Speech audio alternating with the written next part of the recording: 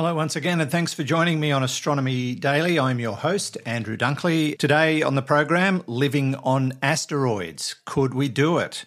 Chinese space rice, another DART mission, perhaps, and microbes on Mars. Are they still around? Did they ever exist?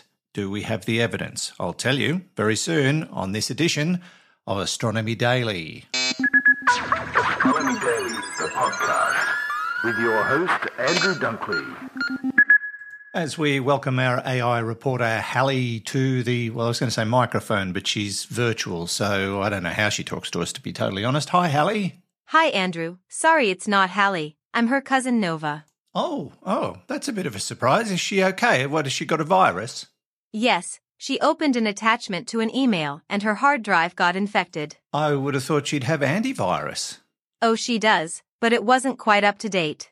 Oh, well, I hope she doesn't make that mistake again, and I hope she gets well real soon. We'll miss her today, but I'm so glad to have you stepping in at the last minute for us, Nova. Can you give us a news update, please? Slingshot Aerospace Incorporated, a company building data and analytics products to make space operations safer, has announced that it has raised $40.85 million in an oversubscribed Series A2 funding round. According to Najib Kari-Haddad, general partner, Sway Ventures, the massive growth in space operations carries a significant risk as well as an opportunity. Slingshot has aggressively and creatively carved a path to build new technologies that solve critical challenges and greatly reduce risks in space. Our investment in Slingshot is an investment in the future of space as we know it. There are more than 10,000 satellites in orbit today according to Slingshot Aerospace's Space Object Database, Saradata Spacetrack, with more than 115,000 potentially in space by 2030. This level of commercialization underscores the need for high-quality space surveillance and tracking data and purpose-built solutions for making space operations safer.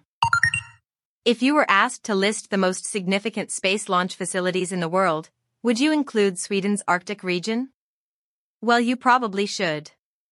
The Esrange Space Center was founded by the European Space Agency in 1966 to study the atmosphere and northern lights phenomenon, and in recent years has invested heavily in its facilities to be able to send satellites into space. More than 600 suborbital rockets have already been launched from this remote corner of Sweden's far north, including the Suborbital Express 3. The satellite industry is booming, and the Swedish state-owned company Swedish Space Corporation is in discussions with several rocket makers and clients who want to put their satellites into orbit. With a reusable rocket project called Themis, Esrange will also host ESA's trials of rockets able to land back on Earth, like those of SpaceX billionaire Elon Musk. Elsewhere in Europe, the German federal government has launched the Small Satellite Initiative with the aim of consolidating the German space industry and supporting small and medium-sized enterprises, especially startups, actively involved in the small satellite sector. The Bundestag allocated €10 million for this purpose in 2022. The aim is to consolidate Germany's status as a location for small satellite technology through various programs including competitions for the development of new small satellite platforms and low-cost ride-along options, the targeted promotion of small satellite technology at universities, SMEs, and startups, and the improvement of technology transfer from research institutes and universities to industry. And the news from Europe doesn't end there. By the end of this year, Spanish startup PLD Space expects to launch its Miura 1 mini rocket from the El Arenacillo site in the southern region of Andalusia. Satellites will also be launched in the coming weeks for the first time in the UK, and Norway has had its own space center on Andøya Island with other spaceport projects popping up on the continent. The UK has two, in addition to Spaceport Cornwall, including a base in Sutherland, northern Scotland, where Britain's Orbex plans to run its future launches. The other is in Saxavord, in the Shetland Islands, where French group Latitude and US group Astra Space plan to launch their small rockets. Other projects are underway in Iceland, Portugal's Azores, the Canary Islands in the North Sea, where a German consortium plans to launch small satellites from a ship. And that's the news, Andrew. Okay, Nova, thank you very much. And I didn't say it before, but I'll say it now. Hallie's getting very Australian, taking a sickie on a Friday. I'll be talking to her next week. Now to other space news and astronomical events. Right now, space cities exist only in science fiction, and we've seen them on movies like Interstellar and TV shows like The Expanse. But are space cities feasible? Well, according to new research from the University of Rochester, scientists think the future may lie in asteroids. In a theoretical paper published in the journal Frontiers in Astronomy and Space Sciences, researchers have outlined a plan for creating large cities on asteroids. Now, the authors say their paper lives on the edge of science and science fiction. They're talking a science fiction idea that has been very popular in recent times and offering a new path for using an asteroid to build a city in space. Asteroids, as we all know, are rocky bodies orbiting the sun, leftovers from the formation of the solar system around 4.6 billion years ago. And scientists think there are probably about 1,000 asteroids larger than a mile across travelling in our solar system. Besides their abundance in terms of number in the solar system, asteroids have quite a few advantages for human habitation, including their rock layers, which provide a natural shield against cosmic radiation. But there are a few drawbacks. The researchers found the rocks that comprise asteroids are not strong enough to handle getting even 1/3 of Earth's gravity from the spin that would be necessary to enable people to stay on them.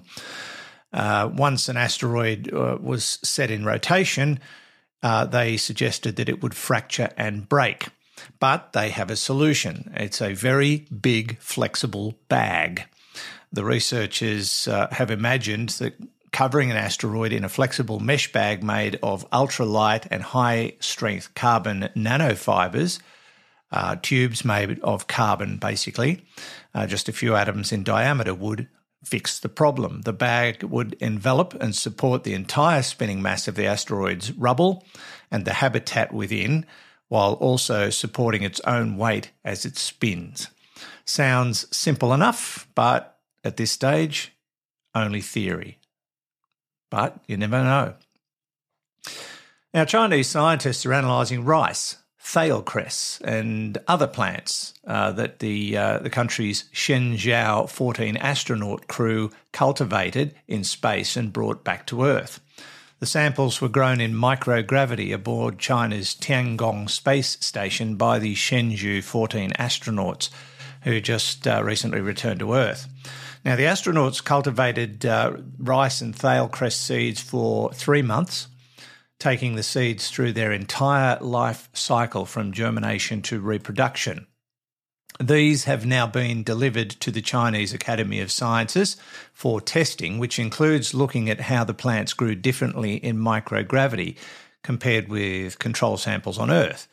China has experimented with rice and other plants in space for more than 30 years by sending seeds into orbit for brief trips during which they were exposed to higher radiation levels in low Earth orbit. This time, though, they are looking at the entire life cycle of rice, and scientists are more interested in learning about the potential of growing vegetables and food production in general for deep space travel. I hope they send us the results. Be really keen to see how that turned out. The Astronomy Daily Podcast with Andrew Dunkley. Still in China, and something else that they seemingly want to replicate aside from growing seeds in space, because everyone's had a crack at that, China is looking at testing its own version of the recent DART mission, the Double Asteroid Redirection Test. China wants to test changing the orbit of a potentially hazardous asteroid with an impactor spacecraft, and also accurately measuring how much its orbit is altered. Sounds familiar? DART partnered with a successor mission from the European Space Agency called HERA, which is due to launch in 2024 and will study the impactor site in detail. China, however, wants to attempt both the impact and close observation in one go.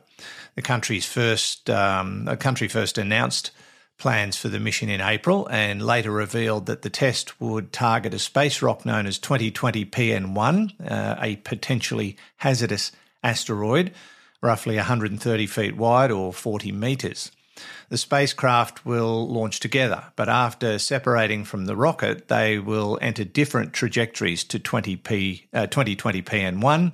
The surveyor will rendezvous with the asteroid first, allowing it to make observations before and after the planned impact. Now, this is a smaller shift than the DART mission, we think.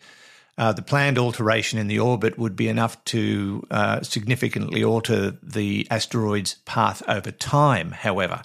They're thinking a deviation of 3 to 5 centimetres would change the trajectory by over 1,000 kilometres after about 3 months.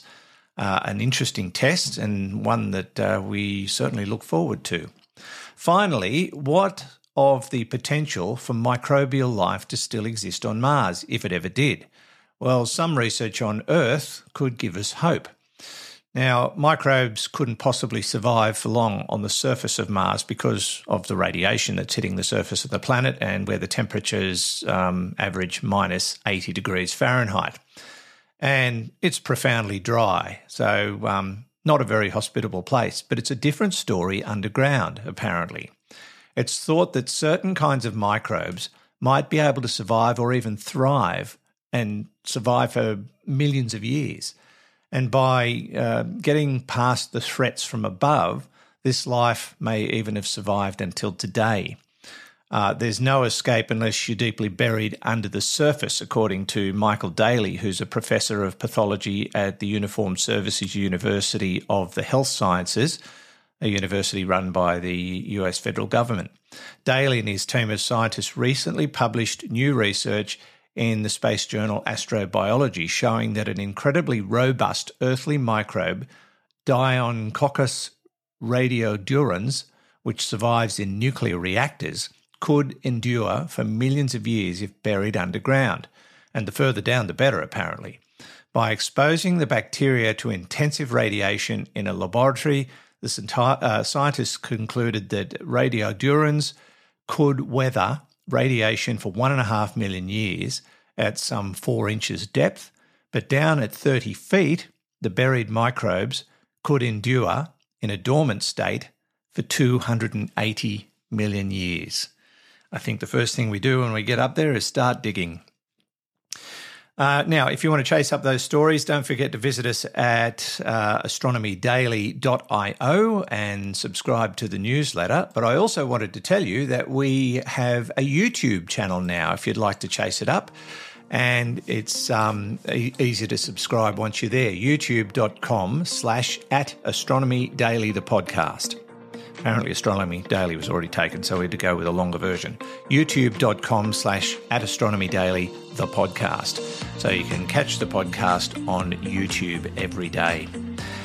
And we're just about done for another week. Nova, do you have anything before we leave? Yes. Hallie told me to tell you she's genuinely sick and didn't appreciate your being suspicious of her taking a sickie. Oh, okay. Well, I will give her the benefit of the doubt. I didn't mean to upset her. I should have realised she'd be listening. You know it, Andrew. Anyway, I had fun today. So glad I could fill in. I'm glad you could too, Nova. Did you get that message, Hallie? Usually, traditionally on a Friday, we have a dad joke. Have you got something for me? Sure. Did you hear about the dinosaur that spotted an asteroid and wondered why it was getting bigger and bigger? No, I didn't. What happened? It finally hit him. I bet it did. Thanks, Nova, and we'll hopefully catch up with you again sometime. Bye. And from me, Andrew Dunkley, thanks for listening. Hope you have a great weekend. Until next time, this has been Astronomy Daily. Astronomy Daily, the podcast, with your host, Andrew Dunkley.